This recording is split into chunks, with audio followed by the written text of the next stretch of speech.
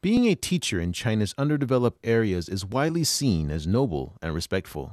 It's more so if one chose to work in the rural areas of the country's far west Xinjiang Uighur Autonomous Region in their youthful years. Now let's follow Zhang Wan to learn more about a young village teacher's daily life.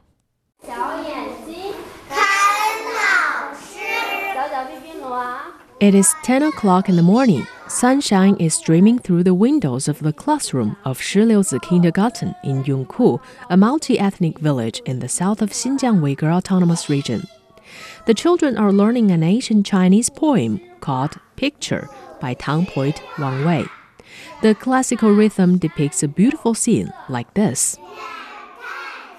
When you look afar, the mountains are green and clear, but no sound of stream is heard when listening near. The flowers remain in full blossom, though spring's away.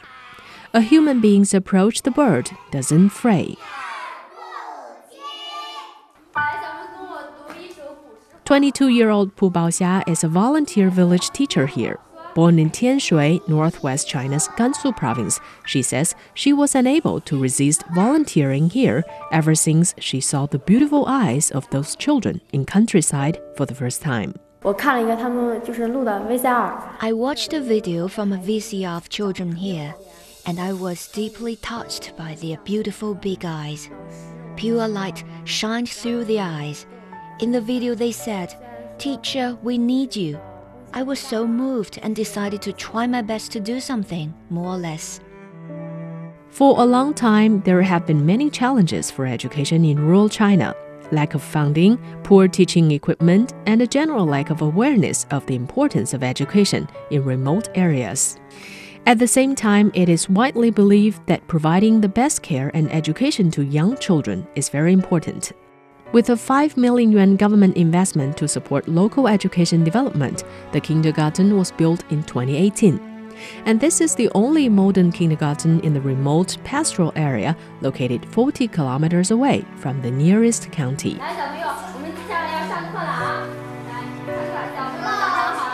Pu Baoxia says the reason why she became a kindergarten teacher comes from her own childhood experience. I've never been to a kindergarten myself, therefore I felt quite uncomfortable when I went to a primary school directly. For a long time, I just couldn't get used to student life. Later, I found that scientifically, early childhood education in kindergarten was very important, as it can help the children to form good habits and lay a foundation to their future. And Pu Baoxia is trying her best to do so. She believes education is not a one-size-fits-all approach. Because the folk culture and tradition of those Uyghur children are quite different from Han, we need to use different teaching methods to treat different children. Respecting every child's tradition and individualized teaching is very important. Teaching Uyghur children in a remote village of Xinjiang is not easy, despite the language barrier. The children at such an age can be very naughty. Pu Baoxia says being a teacher means patience and a loving heart. You need to have a childlike innocence, patience, and more importantly, you need to be conscientious. Being a teacher also means to always keep learning and improving your abilities from all aspects. As an analogy, if you want to give the children a drop of water, you need to have a bowl of water yourself. Far away from modern city life, Pu Baoxia says she enjoys being a village kindergarten teacher. I think the happiest thing for me is witnessing their progress. In the very beginning, I couldn't understand their language and they couldn't understand me either. Gradually, they can talk several Mandarin words. Now they can say sentences. It gives me a sense of achievement. The whole day with the children is full of happiness. Although sometimes you may feel down or be annoyed by other things, once you see their smiling faces or hearing them speak to you, all your troubles are swept away.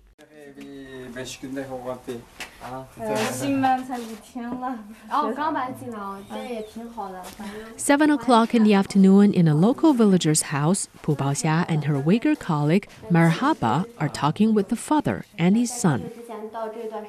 For a village teacher like Pu Baoxia, home visiting after work time is one of her daily duties. 23-year-old Marhaba speaks highly of the Han ethnic teacher. She's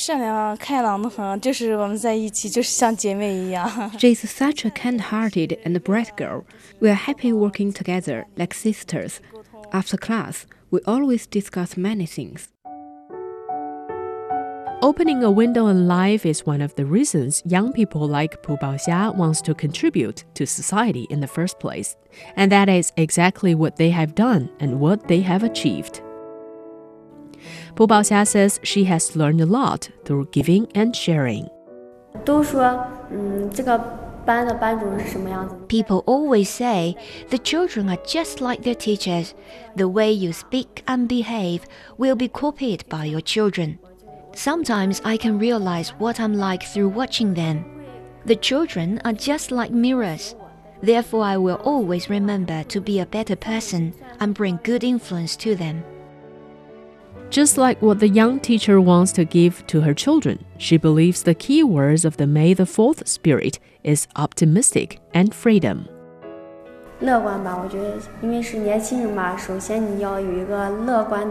As a young people, firstly, you should be optimistic and live positively and hopefully. Then, you need to explore the unknown, keep your curiosity and learn more. That's freedom in my understanding. Freedom means open your mind, being bold and brave. The world has plenty of surprises waiting you to discover. Talking about an ideal future, the young teacher smiles, says what she wants to pursue is quite simple and pure. I want to become an outstanding kindergarten teacher, be a part of the growth of the outstanding next generation and the future.